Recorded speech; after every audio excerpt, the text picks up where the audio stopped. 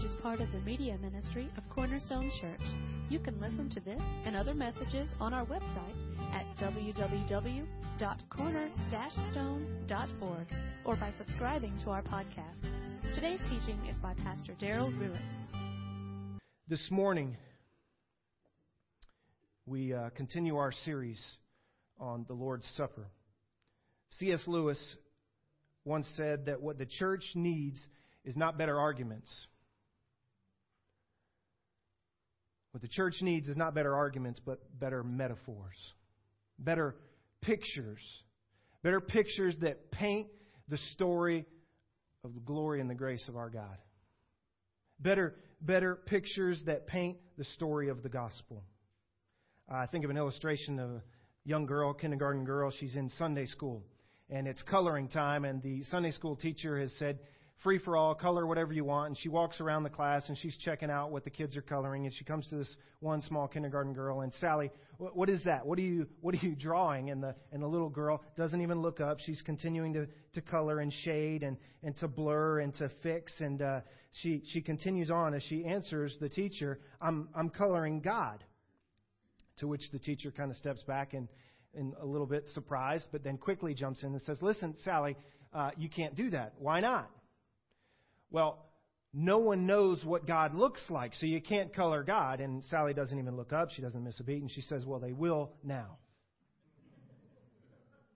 It may be in crayon, but they'll get a picture. The world needs better pictures. Even if it's in crayon, we need better ways to tell of God's good grace and mercy.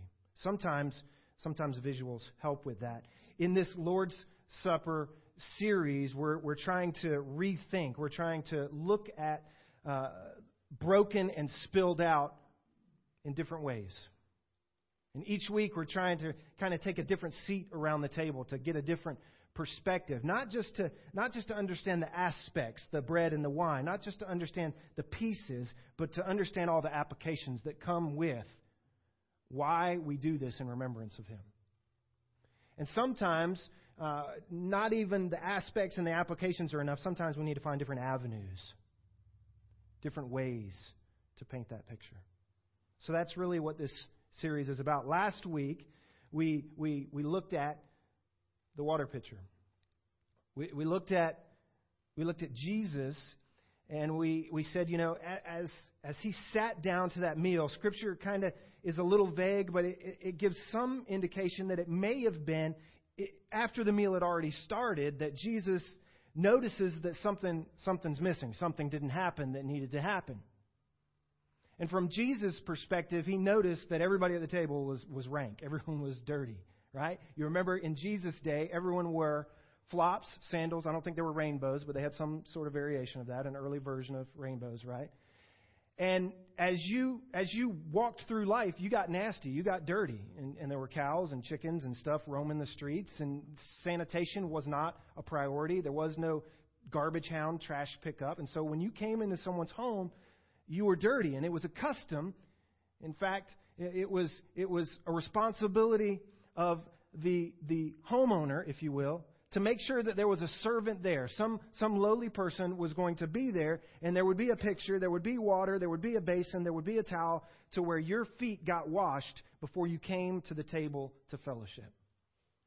What we saw last week is that at some point at the table with His disciples, before the cross, before the beatings, before the trial, before the deception, before the Judas, before he is turning Jesus into the enemy, before the garden, before the sweat drops of blood. Before that, Jesus chose to sit down at a table with His disciples and share a meal. But at some point, he noticed something got skipped, something's missing. And so Jesus, it says, He got up and He took His garment off, and He went over and He grabbed the pitcher. And you got to imagine at this point, kind of like last week when I stood up and I had the pitcher and I had water and I started walking around, you got a little nervous. You got to wonder, I imagine the disciples were getting a little nervous, not just because of their toe jam, not just because they were dirty, but because they understood that this was the God of the universe and that He could see not just the dirt on the outside, but the dirt in the depth of their soul. But Jesus got up, took his outer garment off, and it says he took the towel and he girded himself with it. He kind of made an apron with it, and he went and he began to wash the disciples' feet. And last week what we realized was that wasn't the first nor was it the last time that Jesus would humble himself to be a servant for our salvation. We went backwards and we saw that at the beginning, Jesus in heaven, at some point when the time was right, he decided that he would remove his deity and he would take on, like a garment, human flesh. He would humble himself. The epistles say that he would become man because he didn't see equality with God something that he had to cling to, that he had to hold on to, as if it would be taken from him. And so he released it. He took that off. He took that deity off because he didn't see it as something worthy to hang on to, because it was a mission. And so he took that off and he put on humanity. It says he became a bondservant.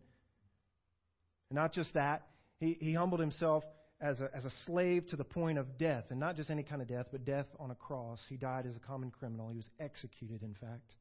And he chose to do that. Long before he girded himself with this towel, long before he took off his garment at the table during the meal and humbled himself, he took off his deity and put on humanity. So that one day he could take off at this table with his friends his dignity. While they were all arguing about who would be number two, clearly he was number one. He said, "Let me show you how number one acts." And maybe you guys who are arguing about number two, maybe you'll figure something out here.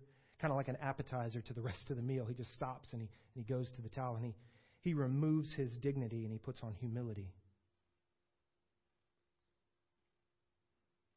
And then fast forward last week, as we appropriately saw for Easter, there's a time in the tomb where they realize that he's gone, and the disciple who Jesus loved, right, outruns Peter, and he gets there and he peeks in and says he didn't go in, but he saw the garments that Jesus was wrapped in. He saw those death robes laying empty. And we talked about how Jesus took off death so that we could all put on heaven.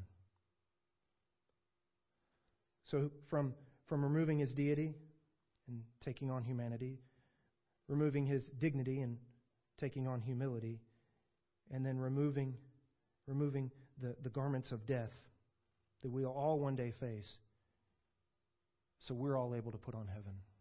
And that was what we saw last week from Jesus' perspective at the table, that he had to stop and do something. That was the picture. This week I have a different picture for you. Not picture. I have a different picture for you. And it's a door. The door's not normally there if this is your first time. Jesus was a surprising character in the flesh, especially. If you or I were to write the Bible, we would have most likely written it a completely different way. Amen? I mean, I don't know about you. I would have chosen a different way to go about the salvation of humanity. I would have chosen to write the story of Jesus 30-some short years here on earth a little differently. If I were to have written the Bible, I would have changed some things. Maybe you could think of some things you would change. First of all, he wouldn't have been born to such a lowly estate. That wouldn't have come to my mind. That's not how I would have brought the King of the universe into the world.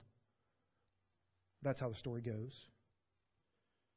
He wouldn't have been too rich either in my story, because we all resent the rich. So he wouldn't have been one of those guys. He would have probably been somewhere there in the middle, right? Upper middle class, what we all strive to be, right? The ideal. I would have put him somewhere in there, the top end of that maybe. He definitely would have gotten a lot more respect than he did. In my story, he would have actually demanded more respect. I mean, he was God, for goodness sake. He certainly wouldn't have been around some of the people that we find he is around in Scripture. Not if humans wrote the story. And isn't that ironic? We wouldn't have put him around maybe people like us. Not if we wrote the story. Jesus had, think about this now, Jesus had a limited time on earth. Isn't it surprising and amazing how he spent his limited time? If you were to write the story of what Jesus' mission was to be in those short number of years, maybe you would have focused on some different things. I know I would have focused on some different things. He probably would have not only done some of the things he's done, he probably wouldn't have been around some of the people he was around. Wouldn't you expect Jesus to have been more intentional with his time, directing his time maybe towards more of the movers and the shakers than to the lowly that we find him with in Scripture?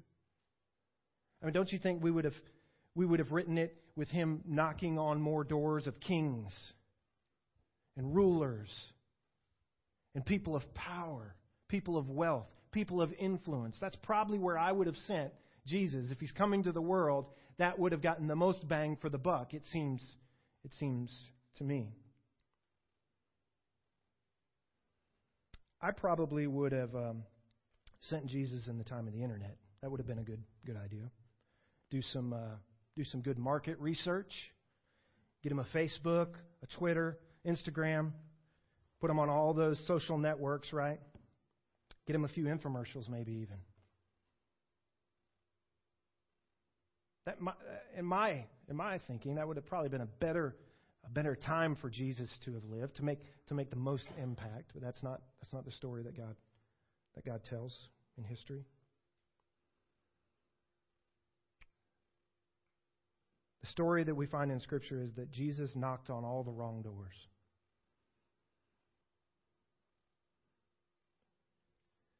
He sat at all the wrong tables with all the wrong people. There was food, drink, prostitutes, drunks in the story that the Father tells through the Son. Once he instantaneously turned dirty water into prized wine, blurring the line between sacred and secular. Once, during a meal, he allowed what you might call a whore to wash his feet with her hair and her tears, recalibrating the scales of value and identity. Once he invited himself over to the home of a man everyone hated,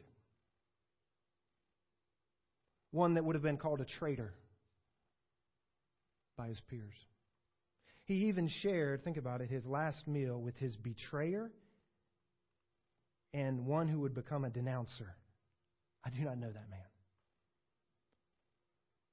And he sat at the table with them. Jesus' table manners kind of rewrote the book of etiquette. Without reservation, and I don't mean the kind of reservation that you call in at a restaurant for. Without reservation, without any hesitation, Jesus became good news for the needy and the hungry. At his table, we find that there's a seat for all who will come. For all who will come. Because seated at the table with Jesus are hope and mercy and patience and peace and love, redemption and forgiveness. That's what we find at the table that Jesus sits at. Henry Nouwen said this: "This is our vocation. It's the same vocation as Christ. To convert the enemy into a guest and to create the free and fearless space where brotherhood and sisterhood can be formed and fully experienced." There's something about coming into someone's home, knocking on their door and coming into their home and sitting at their table and sharing a meal with them. Kimberly and I, we always joked how we wish we didn't have to eat so much. You ever feel that way? You just get tired of food. I love food, but every now and then I just get tired of food, especially on spring break weeks when I got two boys, like every 10 minutes. I'm hungry. What is there to eat? About 10:30 every morning on spring break, Corbin's coming around like, "Dad, can we have breakfast? And I'm thinking to myself, can't you make a cup of coffee or something? I mean, that'd be a little easier. I'm planning meals, and it gets to be a burden. But I think there's something more to meals. You know, God created us in our humanity and in our flesh to need to eat, and that's one thing. But I think there's more to it than just that's how we are sustained physically. There's something about coming into someone's home and sharing a meal that deepens fellowship. That deepens fellowship. It's interesting that both the major act of grace and mercy in the Old Testament and in the New Testament have a meal attached to them. Let me say that again. Both the Old and New Testament pictures of grace and mercy get a meal that we are to remember those moments by. Both involve a door as well. In the Old Testament, Passover, and in the New Testament, it's the cross. Both have a table and both have a door. In the Old Testament, we find a door connected to the table, in a sense. The nation of Israel, stuck in Egypt, God's judgment is about to fall, and He tells His people, listen, judgment is coming. At this time, we're going to institute this sacrificial thing of a lamb. Get your best lamb, get the perfect lamb. You kill him off. You're going to eat what I tell you to eat. You're not going to eat the rest, but you're going to take the blood and you're going to do something strange. Here's what I want you to do. I want you to take the blood of that lamb and I want you to paint it on the lintel and the doorpost of your home. And when my angel of death comes to town, he's going to check. And if he finds that your house is under the blood of the lamb, then he's going to pass over your house by my grace and by my mercy. You put your faith in me, in that blood over the door, and I'm going to tell him to pass over. And so judgment will not fall on your home. And so they did. They sacrificed the lamb, and they got the blood, and they took it out, and they would, as a family, they would paint the doorpost of their home. Now, if you didn't have a perfect lamb, if you didn't have the lamb to kill and to get the blood, you could use Rust-Oleum Painter's Touch 2 times Ultra Cover Paint and Primer. Amen? I think it says that somewhere in like the Message version of the Bible. And so here's what they would do. They would paint on the top, and they would paint down the side. Maybe they painted on the other side. Some scholars like to think that they did it on one corner, and what do you see here? Yeah. And so the blood would be there. That's the story of the door in the Old Testament.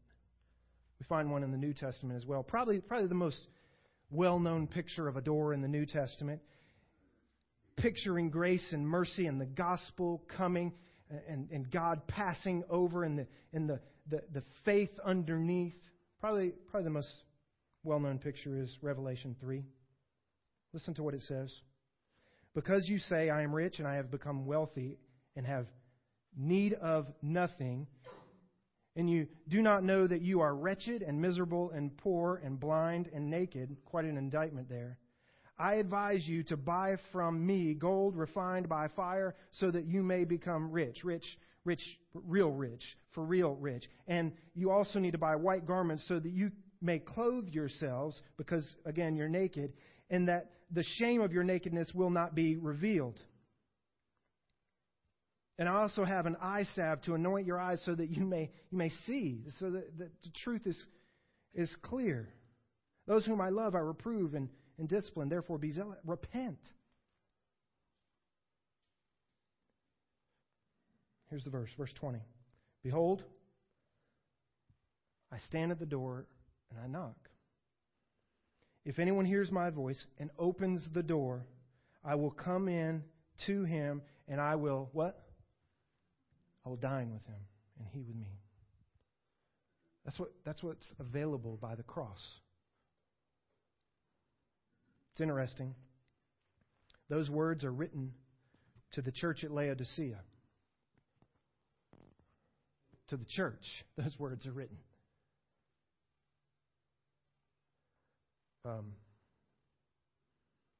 They're the only church in the book of Revelation that doesn't get some sort of compliment before they get a little bit of critique.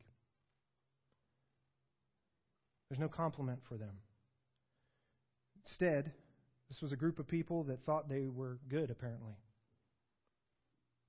But they failed to recognize that, in fact, they were wretched. They were miserable, poor, blind, exposed, revealed for who they were. They were naked. As such, they find themselves not at the table with Christ, but they find themselves inside, and Jesus is on the outside looking in. In the Old Testament, it's a real door. It's a physical door. In the New Testament, it seems to be a more figurative door, the door of our heart. And Jesus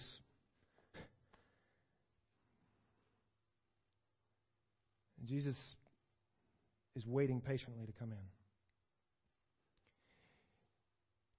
If you'll open the door, then He comes in and He'll take a seat at the table with you, and you have a seat at the table with Him.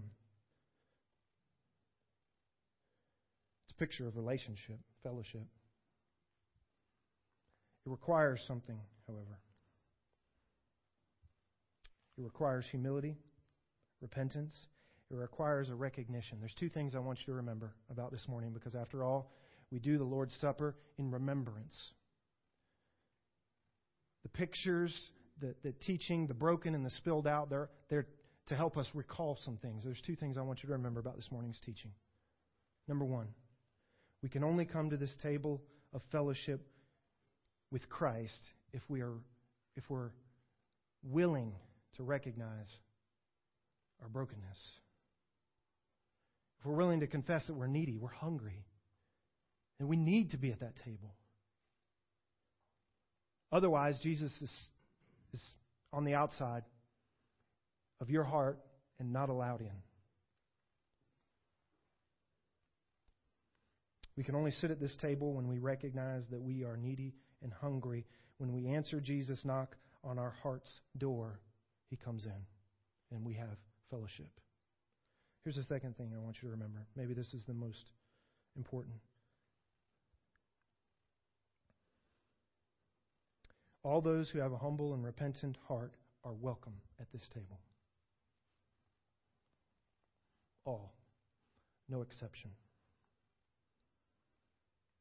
The worst of us. Those of us who have things deep down that nobody else knows about.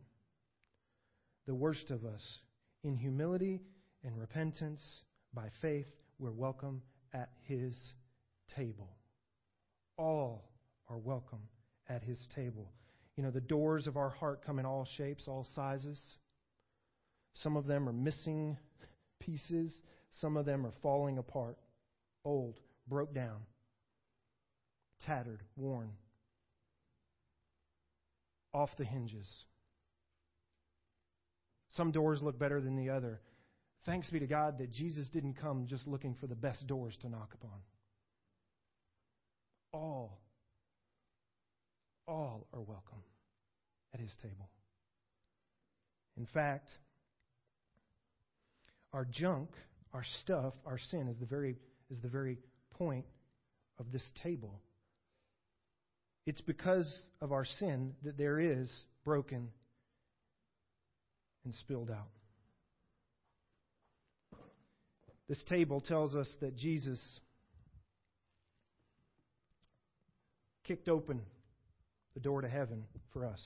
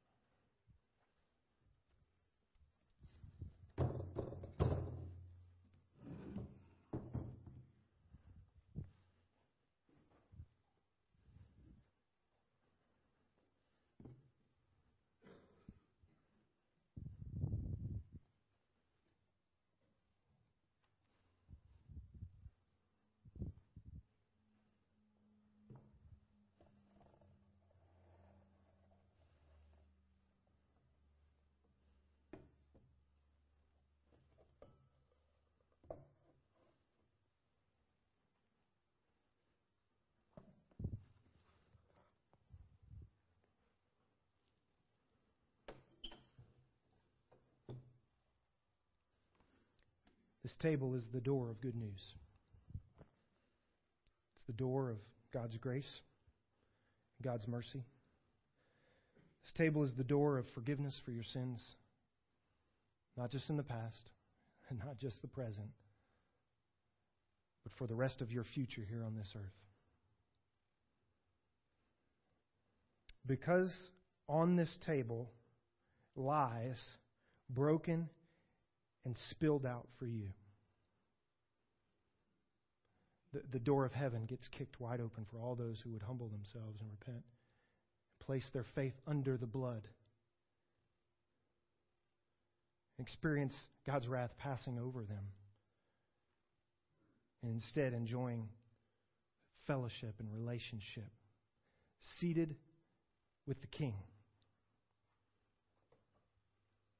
next to hope and mercy and patience and long-suffering and redemption, grace.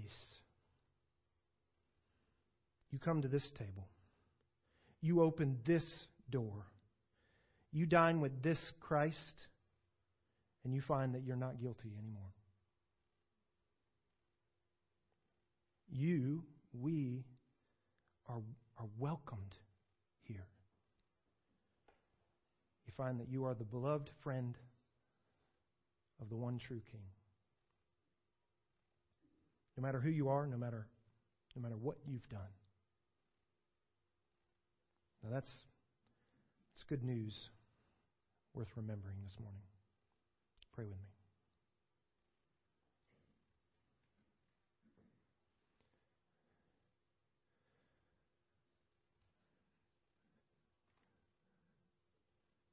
Father, we will do this thing this morning in remembrance of your Son,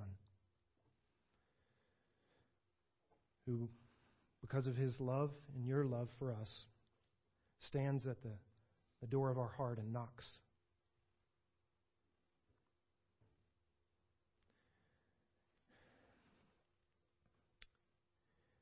And the way your story tells it, he doesn't force his way in. He doesn't kick down the door. He doesn't impose himself upon us.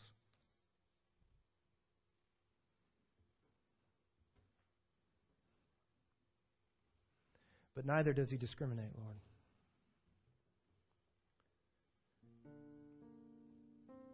It doesn't matter what our heart's shape is. You didn't send your Son merely to the movers and the shakers and the esteemed. You sent your Son to redeem sinners, that fellowship might be restored. So we take maybe a different place at this table this morning. We look at it with a different perspective this morning. Thank you, Lord, that you've made a way for us. You've opened the door. You've torn the veil. We have access to your very presence, Father, by way of your Son, by way of the blood, by way of faith. For those who have yet to unlock,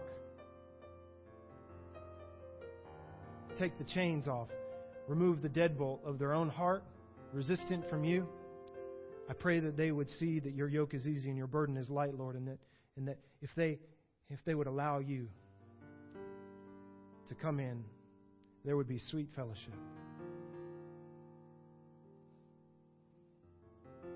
Lord, I long for the day that we sit with our bridegroom at that final wedding feast, and we, as one redeemed people, your bride, will celebrate over a meal once again. Until then, Lord, we do this in remembrance of you.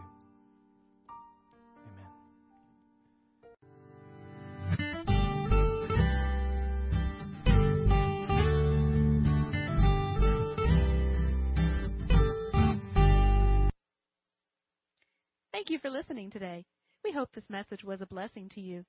To learn more about our church or our media ministry, you can visit us online at www.corner-stone.org or find us on Facebook.